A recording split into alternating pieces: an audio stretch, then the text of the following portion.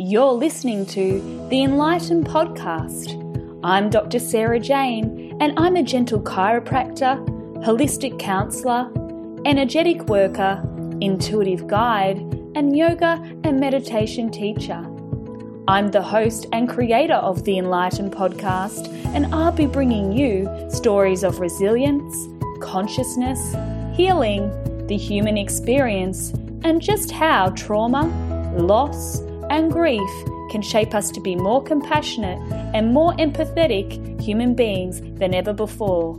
These stories are for the highly sensitives, the empaths, and those wanting to hear a unique approach to holistic health.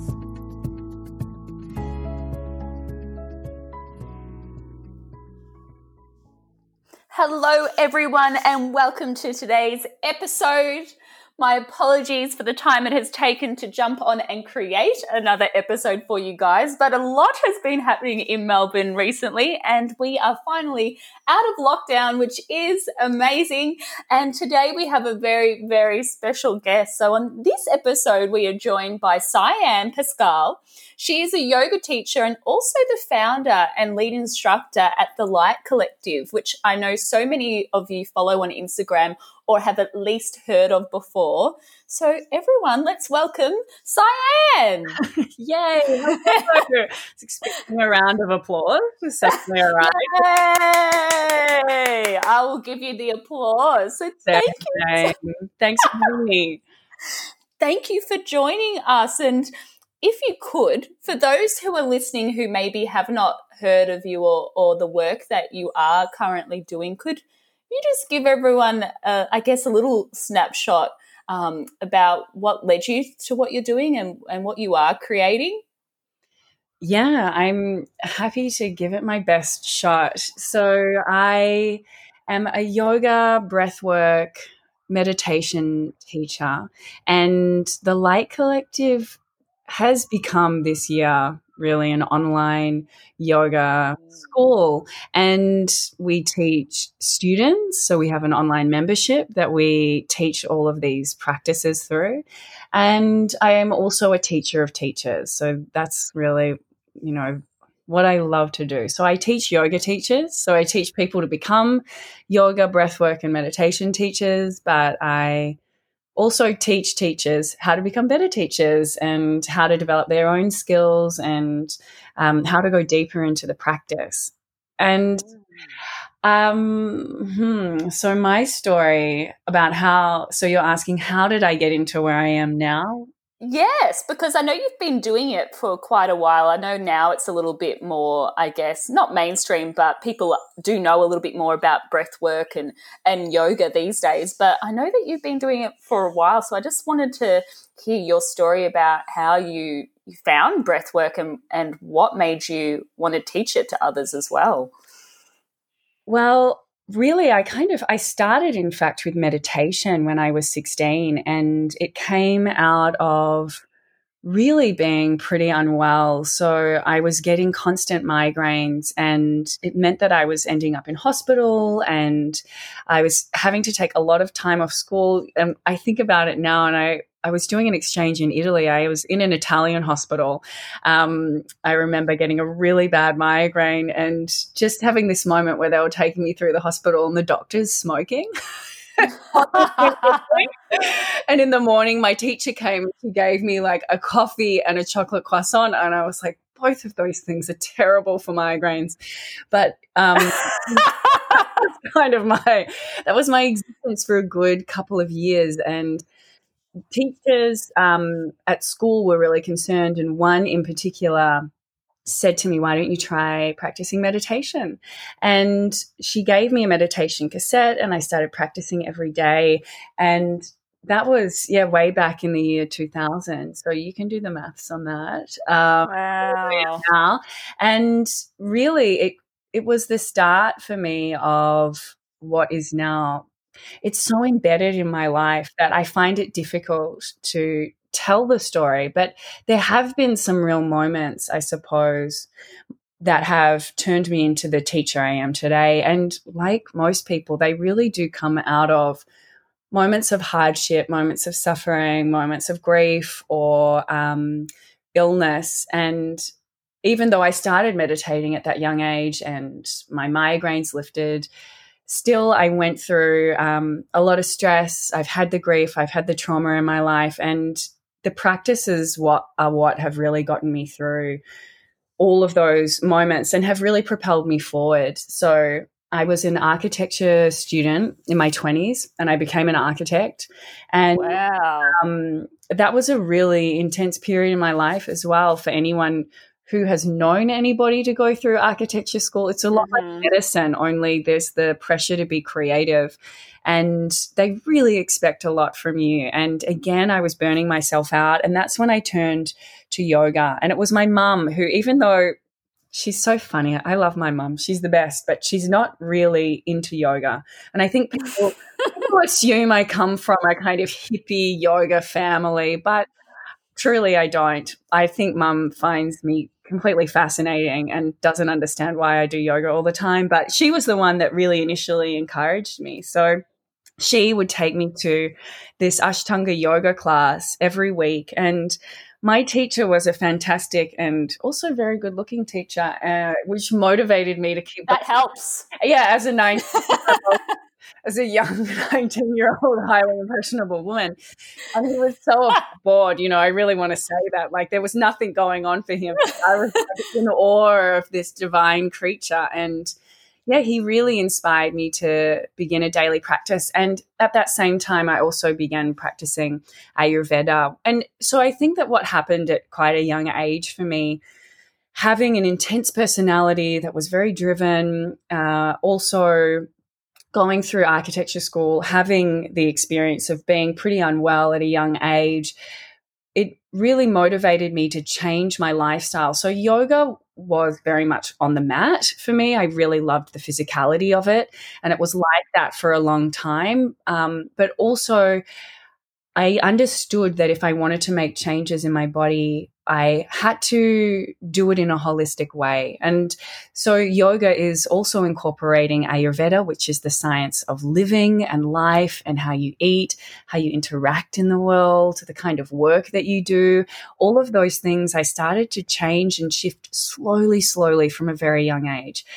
So it's been a process over a long period of time. And I think that when I moved to India in my late 20s as an architect, and I began to train with, I call her my guru, but she would kill me if I said that. Whenever I would say about Vandana, she would say, "I'm not your guru, I'm your soul sister." She's just the most beautiful teacher. And I trained with her for 2 years, and she opened me up to a whole new way of practicing. It was a practice that incorporated Kundalini Kriya, Pranayam. She didn't do a lot of mantra actually, but there was always, we would do rounds of Om, or it would be part of Kriya. And she would also do quite intense like workouts. She did partner practices, amazing adjustments.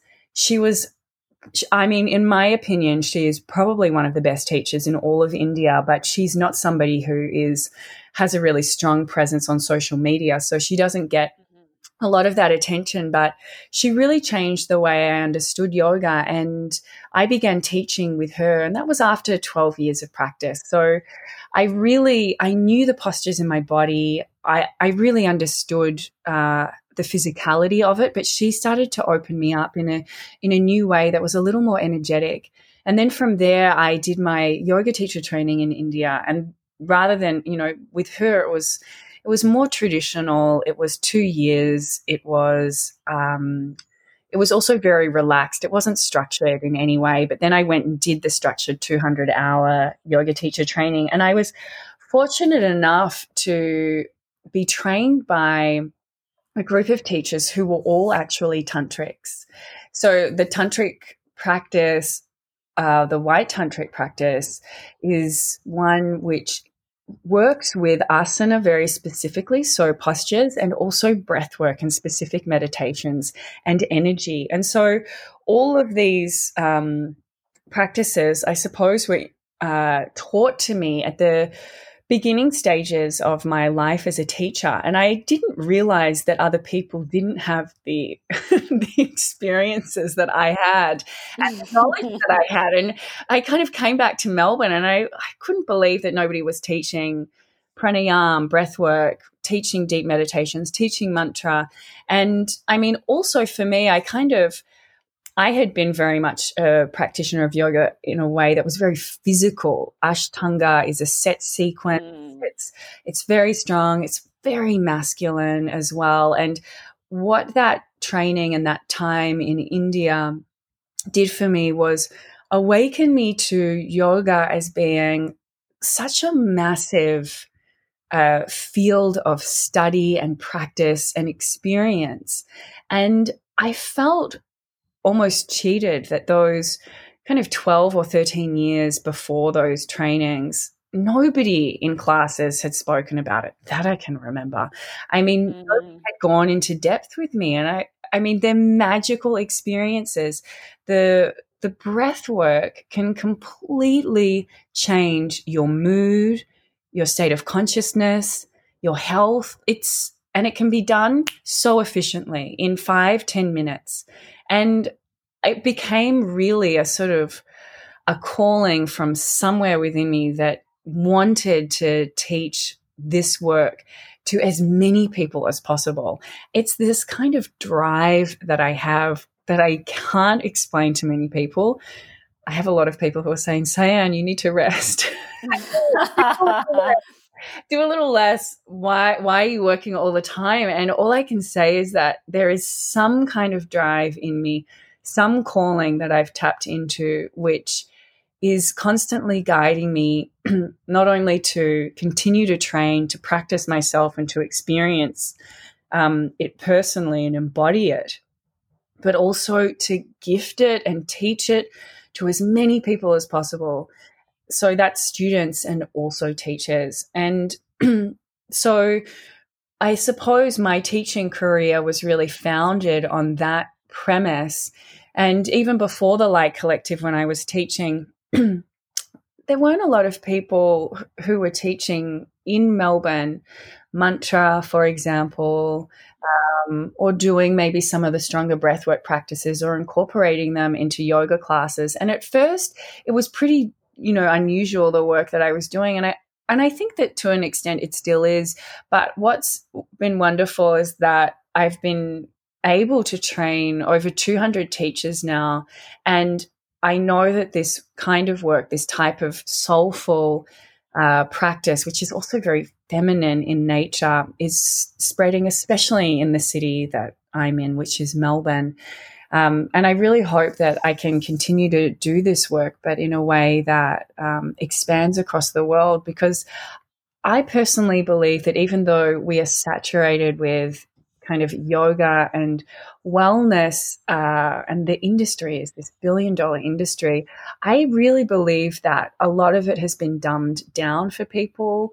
There is an assumption that nobody is going to be interested in the spirituality or the depth, or the kind of philosophy behind all of it. And I really strongly disagree with that kind of mindset. And so I try not to dumb my teachings down. I try and give as much of the practices as possible. And it's not for everybody. Some people feel uncomfortable with mantras. Some people feel that they just want to do a power class, and that's okay, because there are a million yoga teachers probably in Australia. There probably is a million just in Melbourne. Sometimes it feels like. I know, right? So I feel very confident that it doesn't matter if people aren't into the work that I do, because those that get it will really get it and they'll want to go deep. And that's what I'm interested in doing. I really love that bit, because I must admit, even as a chiropractor, and especially a network spinal chiropractor, which is working with the energetic field as well as the nervous system, we're kind of taught that people won't want to hear the depth of it, and that you need to adapt to where they are at, which is true. But a lot of the time we just keep people at that surface level out of, I guess, not fear necessarily, but maybe a false belief that people are only wanting to scratch the surface and only wanting to be comfortable. So that's where you keep them. And I think just like you, if you're especially owning your own business, like myself as well, and you, if you want to attract the people that need what you're offering, they're the kind of people that are going to want what you want. And that's what I found anyway. Yeah. And I think that as facilitators, as yoga teachers, as healers like you are, there is a tendency for us to assume what our students or clients are going through, to assume where they're at on the spiritual path, and to also try and control their journey in some way. And I think that my philosophy is teach everything and go deep. And the thing is that depending on where your client is karmically, they will be able to hear what they need to hear in that moment. So even if you give, let's just talk about it in terms of a kind of a percentage, you give people 100% and they're not ready to receive all of that, it's fine, because they just won't hear it. They won't listen, or it won't be absorbed, and that's okay. And maybe they get 20%, or maybe they get 40%, but maybe there is somebody in the room or somebody in your space who is ready and open and willing to receive, and they get 90% of that. And in that moment, you've completely shifted or changed something for them.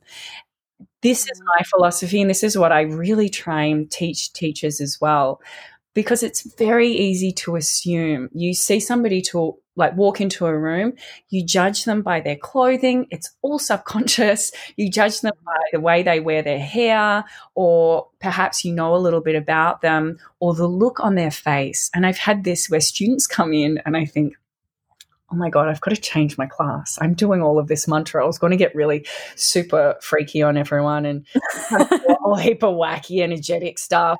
And I'm like, oh no, now I can't do it because I've got this funny person in my class. And it's always been in my mind, don't assume, because I have had people who are now working for me and I've assumed that of them. And really they were ready, they were open, but maybe it was just that it was what was going on internally for me, and it was my own triggers, or it was kind of my own personal judgment that was holding them back potentially as a student or as a client. And so I'm especially for teachers when I work with mantra, and mantra is the use of sacred sound. And when we work with sacred sound that has been used for thousands of years, not only are we connecting to the lineage of yoga, this is very deep because we're moving into tradition, which is in fact an oral tradition. So we're vibrationally connecting to yogis from many thousands of years ago. It's very powerful.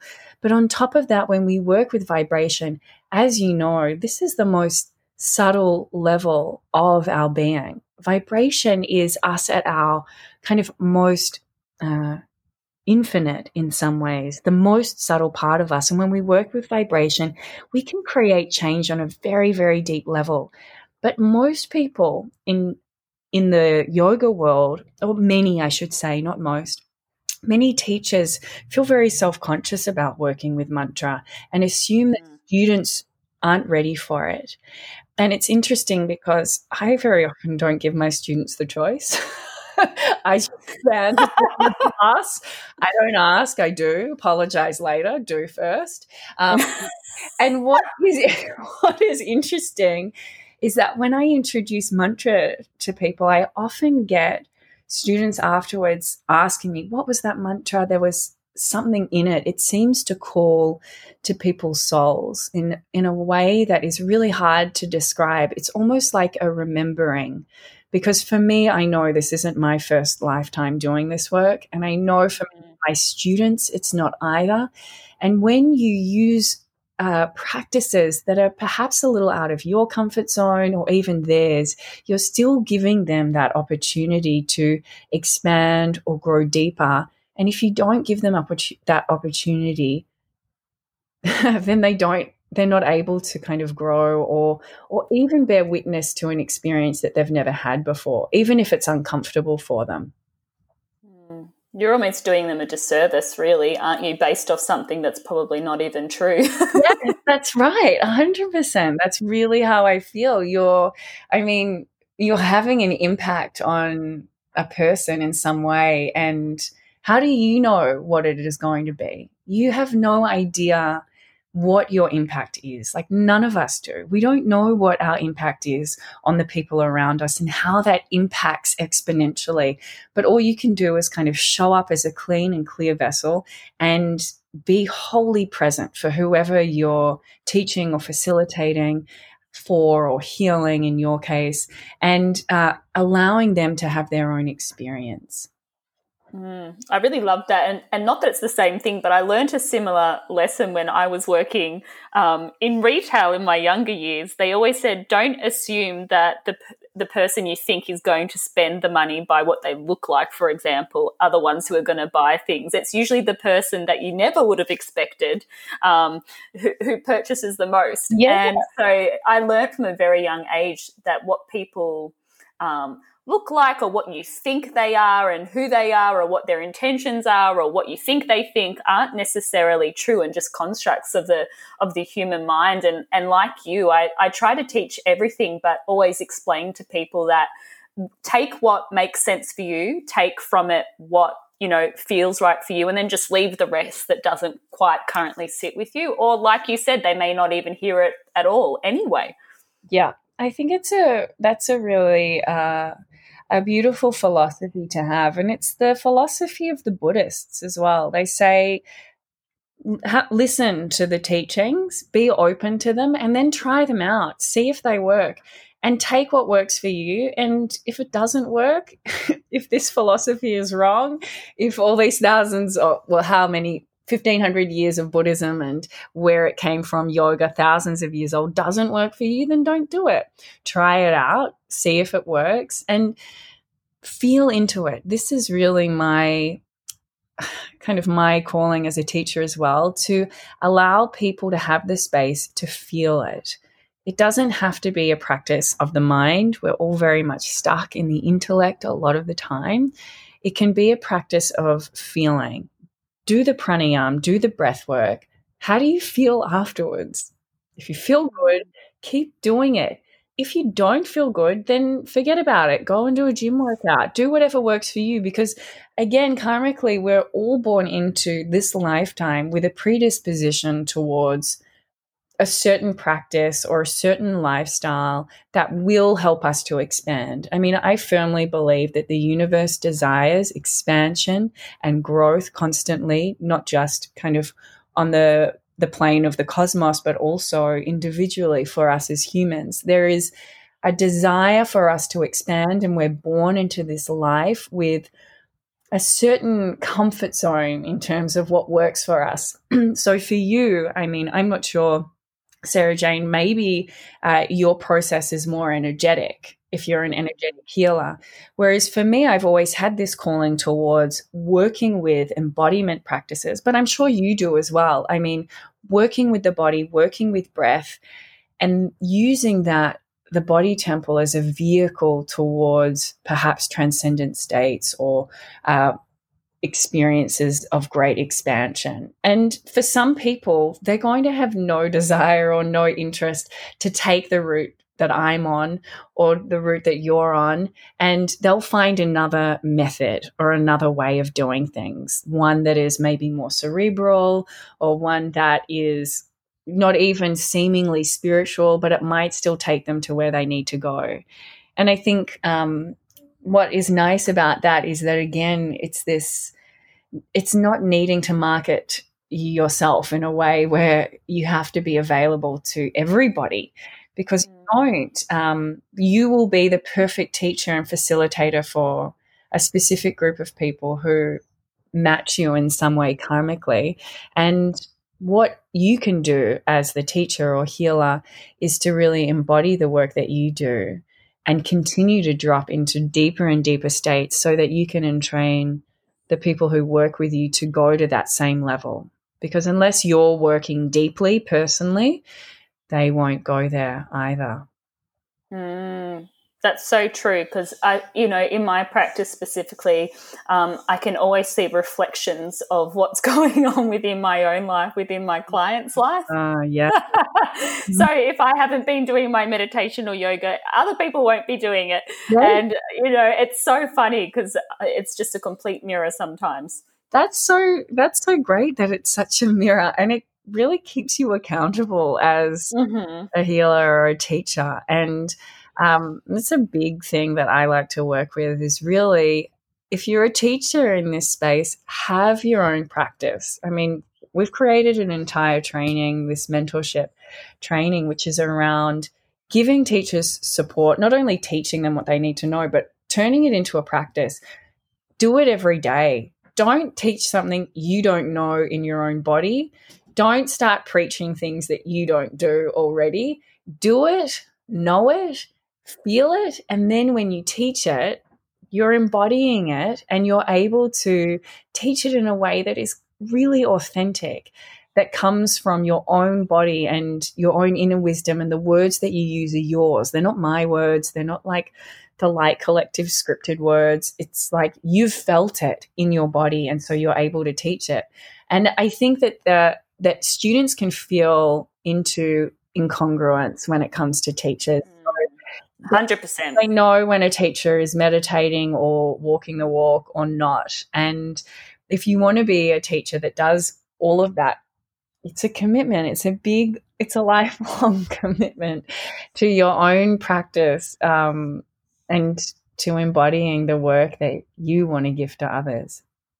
I 100% agree. And at the moment, I'm doing my postgraduate in humanistic Buddhism because, it's really lovely because in my first degree, I did world religions and philosophy as my minor and went to India, went to Southeast Asia, studied yoga, meditation, similar to yourself in that regard. And we're learning about how to, I guess, bring tradition into modern times as well.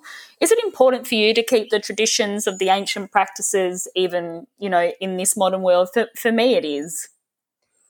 Yes. Yes, short answer.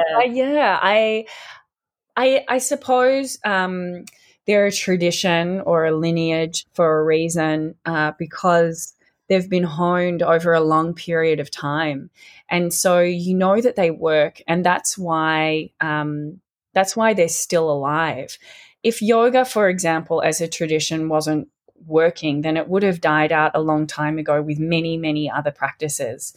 And I think it's important, though, to look especially at the practice of yoga and this very varied lineage that has kind of streamed off into many paths, and to look at it as something which is constantly evolving. And I think that if you have experienced India, then you know that there is a sense that that line of tradition and progress is always walked together.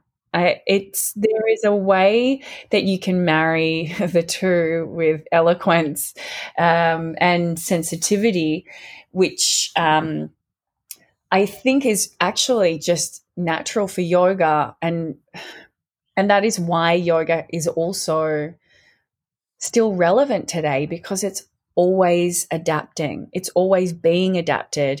And there is no kind of head body. There's no kind of pope of the yoga world who's saying to everyone, no, none of this hip hop yoga, or, there's nobody sort of setting down some rules and saying, like, I don't like what's going on. We've got to do it this way. We've got to do it that way. This is what makes the practice of yoga so incredible, because it continues to expand. It's a traditional practice, but it morphs and evolves. And the difficult thing to really quantify is what is a traditional practice. Unless it has been written down, it's very difficult to be able to quantify how old something is. And the difficulty with that is that because yoga is an oral tradition, so the transmission was primarily from teacher to student orally. It's not written down much. It's not really written down. And so how do we know what is traditional and what is not? I mean, really, we've got the Vedic texts from, it's said to be about 500 years before the modern era, so 2,500 years ago.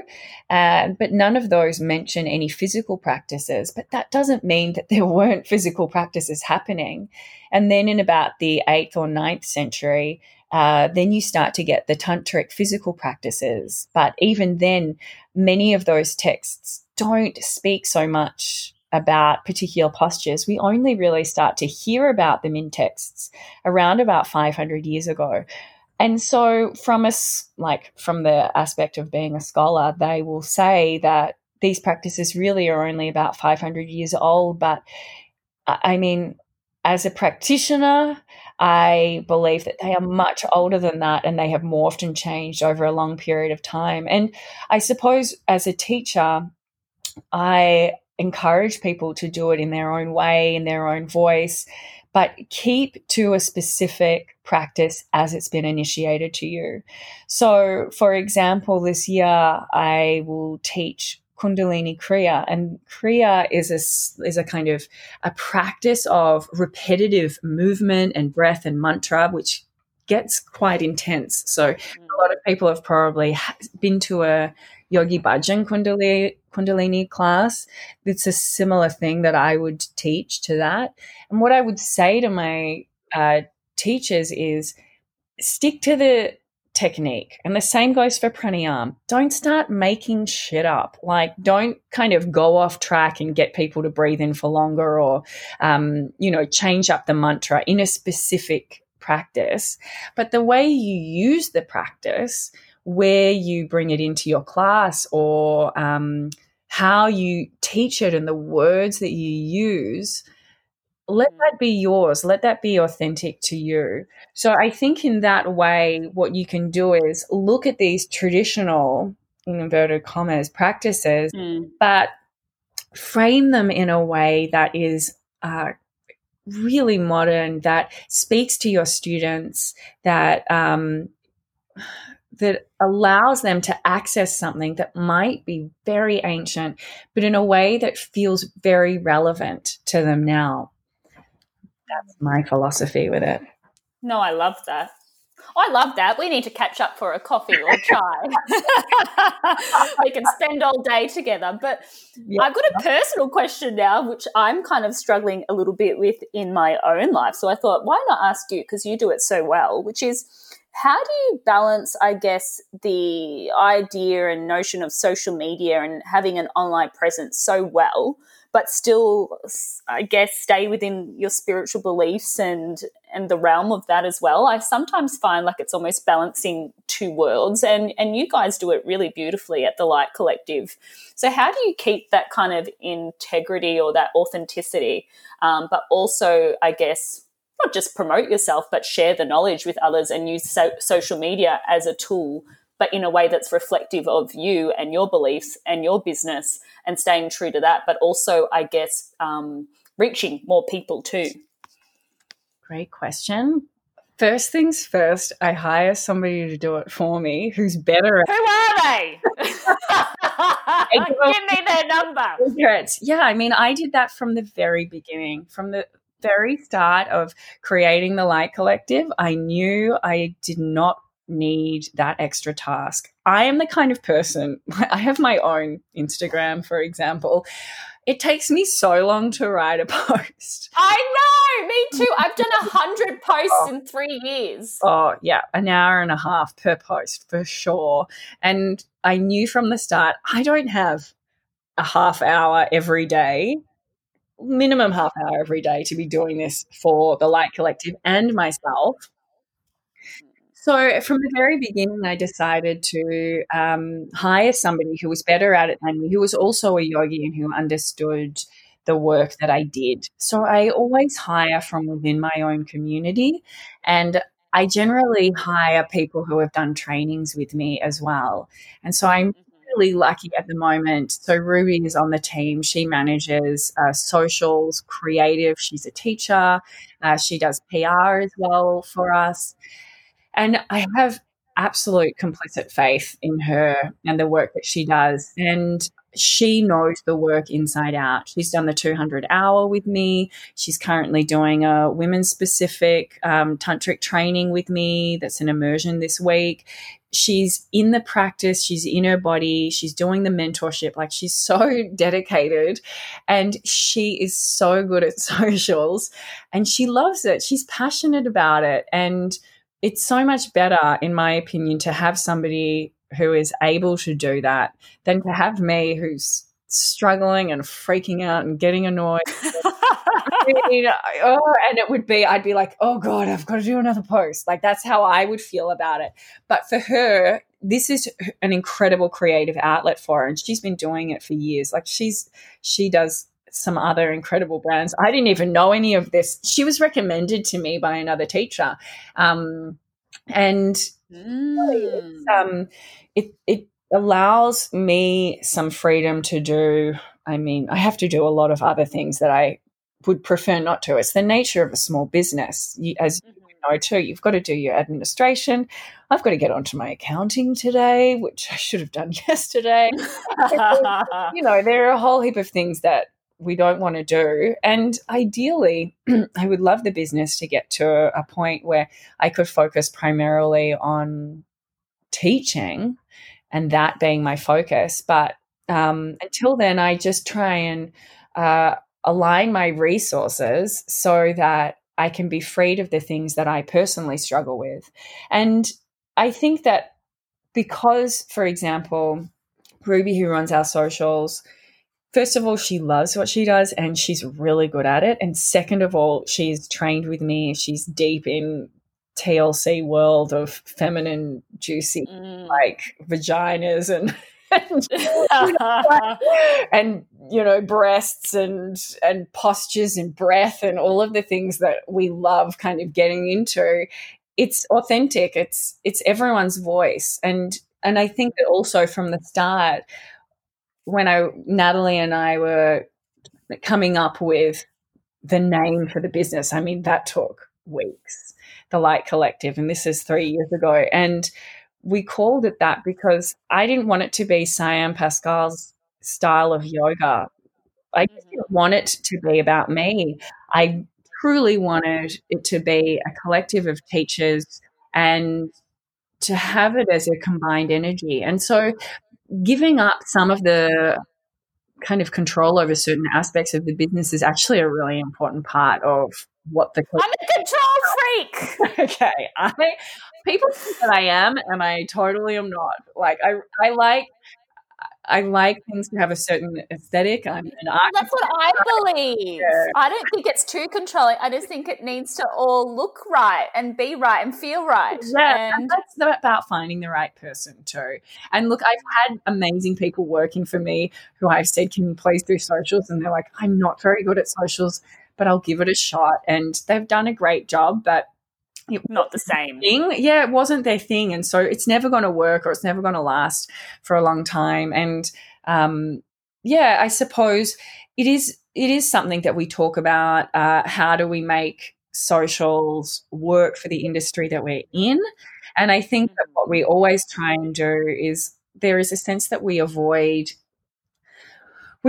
doing things like having perfect postures, for example, or like tons of headstands or like handstands, or everything doesn't have to look perfect, because that's not the way I teach. And I know that it's not the way I encourage any of my teachers to teach. Like, we're not for kind of fancy yoga. We're there with like very deep teachings. And so we try and do that sort of thing, but I don't think we try to do that. It's just that It is that because everybody who works in the team embodies that. And so we're more attracted to, say, images that feel that way, quotes or inspirational kind of notes that make sense for us.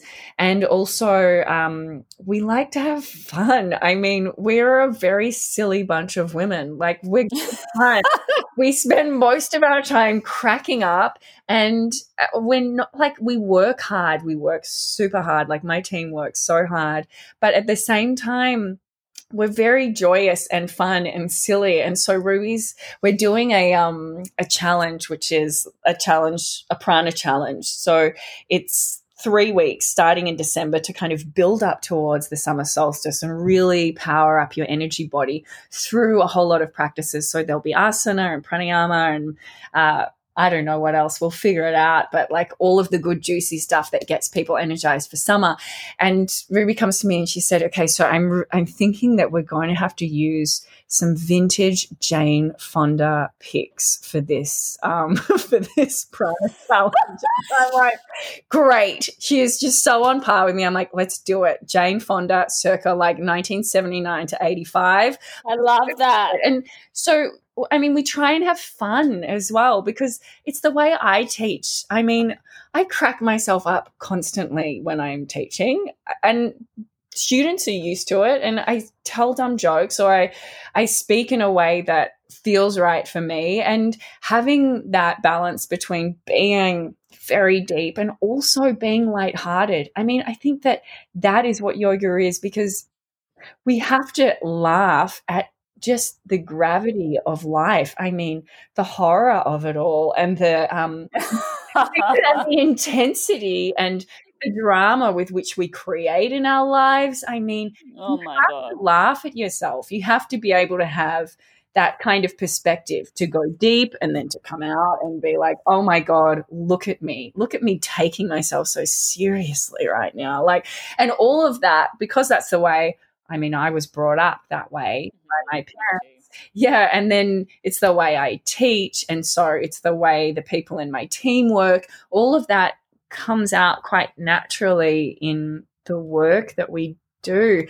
And it's funny because I've had the question from other teachers who are at earlier stages in their kind of business career, and they've said to me, you know, you've got a really strong brand. And I think to myself, do I? Great. And they'll say, how do I need to have like a thing, like a shtick, you know, like you've gone down the goddess path. And I'm like, have I? And they're like, and I need to, I need to have a thing, you know, or I need to have a color or a brand. And I just sort of say, and I just, there was a stage where I was getting that a lot. And I just, it's not the way I've ever worked, I'm afraid. All I can say is be authentic. Just be authentic and do it in your own way, because anyway, things will change. Like, I don't go into we do photo shoots for content. They're always usually really fun, but sometimes very uncomfortable and cold. Like, you're on a beach somewhere doing a headstand and you're like, this is so dumb. What are we doing? I've been there before, let me tell you. But they're usually really quite fun. But when I'm doing it, I'm not thinking to myself, okay, I'm going to have to be a goddess in this because that's our brand. Like, that doesn't even come into it. I have a tantric practice, which I did at the start of this interview, and it's called consecration. And this is the secret big fat teaching that I try to get out to every single teacher I can. And in it, when you consecrate, and you do this always at the start of any spiritual practice or anything big that you do, there is a sense that you can allow yourself to really sit in a flow state. And when you're able to relax enough and to be authentic in yourself so that you can flow, what comes out doesn't really have much to do with you. So I don't feel as though the Light Collective, excuse me, is any kind of brand that I have cultivated. It's kind of grown on its own. And Nat, the Prez, and I, we often laugh about the Light Collective, it's like its own entity. It does its own thing. It's this year it decided it was going online. And I was like, all right, here we go. We're in for the ride. And I do all the back end work. And it's sort of, I allow the business to flow and change and to kind of just be authentic, to not try and control. There's no specific branding that's going on, or it's real. Well, there is. It's authenticity. Yeah. I guess you could say that's just the way we do it, and things will shift and change again. And I guess that is the nature of the divine feminine. There is a sense that you have to trust in all of that. And I think about myself when I first started teaching. I'm a very different teacher, and it took me a while to find my voice and all of those things, to know what it was. I mean, I didn't start my yogi path as a teacher when I first left my YTT saying, okay, I'm going to be a yoga, meditation and breathwork teacher. I'm going to run an online school. We're going to go down this divine feminine path. I mean, no. I just was like, yeah, I teach yoga, and I just started teaching. And it all started to come in time. And I think that it's really important, especially for new teachers, to have a bit of faith in themselves, to keep practicing personally, to continue to teach, and to allow the process to unfold through your own personal authenticity. Because when that happens, I mean, I was talking to a teacher just yesterday who I have done quite a few, I've trained in quite a few of our courses. And she said to me yesterday, Sian, I have finally got it. I mean, she was a teacher. She had her own studio, and she said, now I know what I'm here to do. And it's kind of a very specific niche that's taken her 5 years, a lot of self-practice, a lot of inquiry, a lot of teaching to get there. And you don't start off on your journey in that way. And I think it's pretty boring to do it that way anyway. I mean, who wants to be a neat little package that's, 5 steps to enlightenment? I don't want that. Like, I want it to be full and rich, and I want it to continue to grow and expand. I don't want it to be the end of the story. And so I think that if you can kind of view your social media in a way that is part of an expression of who you are, and try and be authentic with it, then I think people will connect. Because, I mean, we've never bought followers. We've never really done any paid advertising, and we've allowed it to grow in a way where we hope that the people who follow us are interested in what we do. And that's all that we can kind of hope for. No, I think that's definitely what I am attempting to do as well, in terms of the authenticity of it all, which is what I have done from the start. But I think the difference is I'm not letting go of I'm being a business operator still, rather than a business owner. I'm still doing everything, like the website I did, the emails I do, everything. So it's about changing that. And I think that that is a process. Look, I still have to do a gazillion things, and it also depends on resources as well. And I kind of had to step up in a way. When I first hired back 3 years ago, my first social media kind of manager or content creator or whatever you want to call it, I didn't know where I was going to get the money to pay her every month. Yeah. Because I was super grassroots. I'm talking, my business came out of me being at a total ground zero, a complete ground zero. I had gotten sick in India. I had sold all of my possessions thinking I was going to move there at the end of 2016. I had quit my job. I had left my house. I had had an argument with my mum, so I wasn't really welcome back there. I was at this point of absolute nothing. I had enough money saved up to get somebody to help me create a website, but I didn't know, I didn't actually have I didn't have a business to put on a website. Do you know what I mean? I started from absolutely nothing. And I knew even in those first 3 months, the business just had to pay for itself.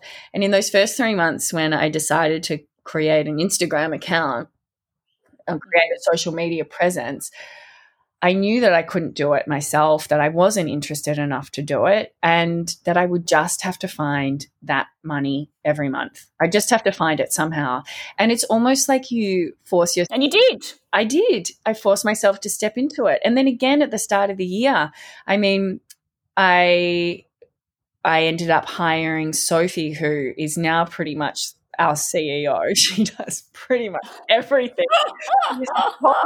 She's amazing. I just feel like this year, despite this awful pandemic and this incredibly intense lockdown, I feel as though the universe has really supported me and surrounded me with an incredible group of people. And at the start of the year, I hired 3 people, and again, I was like, I hope that I have the money to pay you all. And I still have that sometimes. I think to myself, I hope that I can pay everyone, but it just seems to work out. It's like it's almost as though you have to step up into something. And so because you have more space, then you can actually grow or expand in a different way. And you have to do that. You have to keep taking those risks as a business owner. Otherwise, you stay small. You really do stay small, which is fine if that's what you want to do. Sarah Jane, I give you complete permission to stay controlling every single aspect of your business if that's what you want to do. But if you if you don't want to do it, then you will have to find a way to step into a space of discomfort where you're not sure. And this space of insecurity is really being a yogi, because when we're always grasping at what is secure in our lives, we're grasping at what is known and basically what is the past. So we only know that which we have experienced before. And to step into a space of uncertainty and risk is to do a few things. One, it's to say, I trust myself enough. I back myself. I'm going to make this work no matter what it means. Okay, so I'm going to hire a new social media person. I'm going to back myself. That might mean I have to take on 5 new chiro clients per week or whatever. I don't know. I mean, maybe it's per month. I'm going to do that. I'm going to commit if I have to. I back myself. I know myself well enough to be able to do that. The other aspect of it is to have a sense of faith and sort of say, I know that I'm on the right path. This is the work that I need to be doing. And I know that I will in some way be supported by it. And then also to have a lighthearted attitude about everything. If it doesn't work out, I mean, I hired this guy to help me to do some promotions for our online membership space. It's totally it hasn't worked out. Everything was meant to be finished about 2 months ago. I haven't heard from him in like a good week. To be honest, I don't know what's going on. And I said to myself, this is a risk. I'm going to take a risk. There's a certain amount of money that I'm going to put aside for it. It might go really well. It might turn out terribly. In this case, okay, I don't know whether it's going to work out. He could surprise me. It might change. It might shift. I don't know.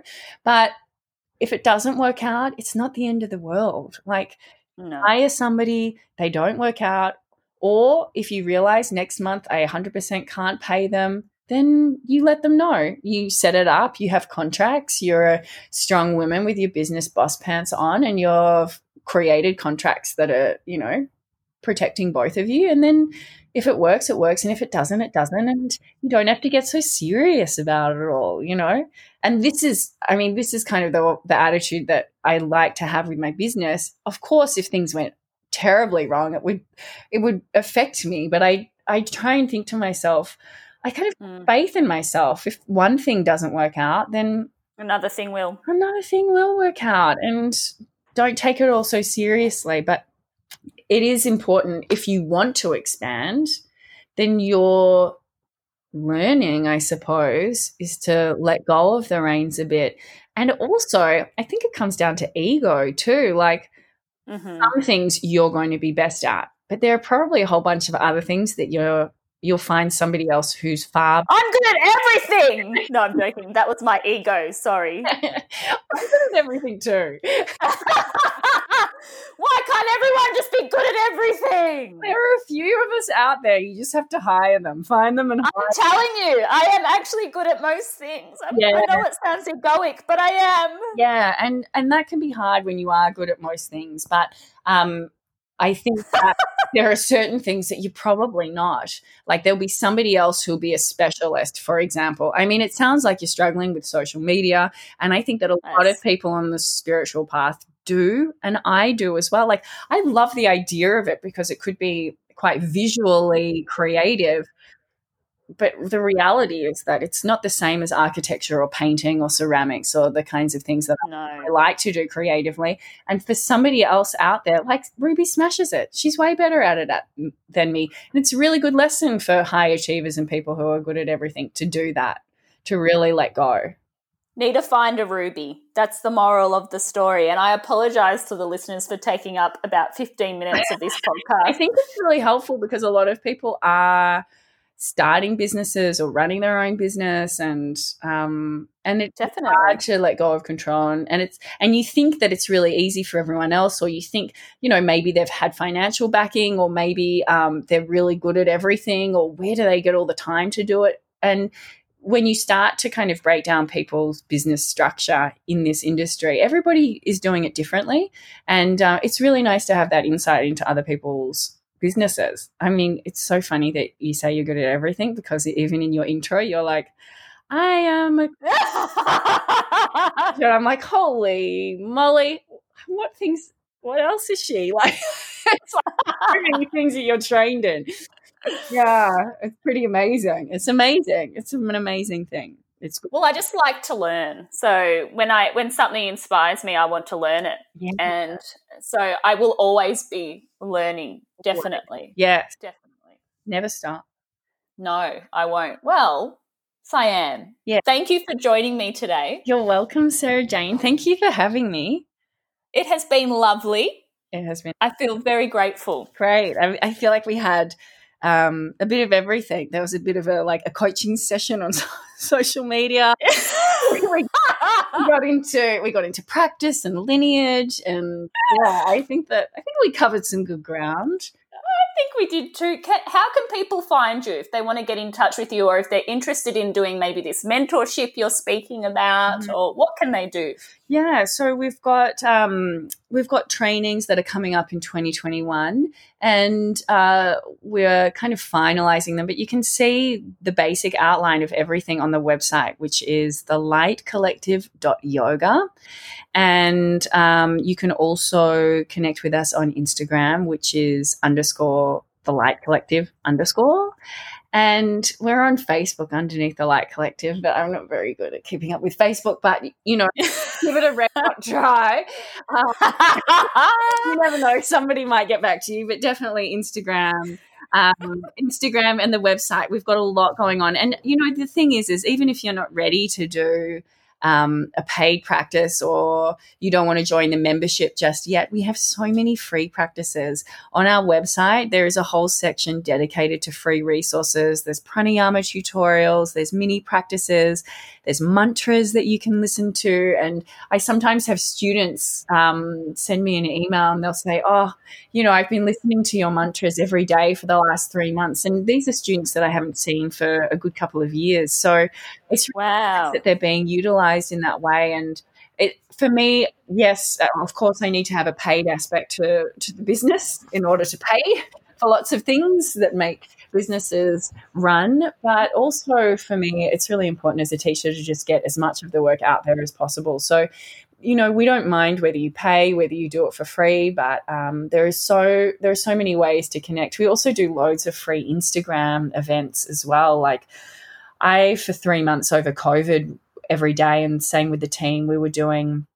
I did one. You did it? You did one? Yes. Oh. Ruby, I think, hosted it. I did one. Oh, that's so nice. And they're all on IGTV, and I mean, we give away so much stuff, like really, because hey, that's Savor, that's community, that's the work, that's what it's all about. So definitely head to the website or head to Instagram. They're the two best places to connect with our incredible community. They're the best. Well, I love it, and I hope everyone does. And yeah, I will hopefully see you in real life one day soon, and I look forward to chatting to you hopefully off air as well, and hopefully a new episode will be out soon, everyone. So thank you, Sian, again, and we'll be hopefully in touch soon off the podcast. Great. Thanks, Sarah. I look forward to it. Bye.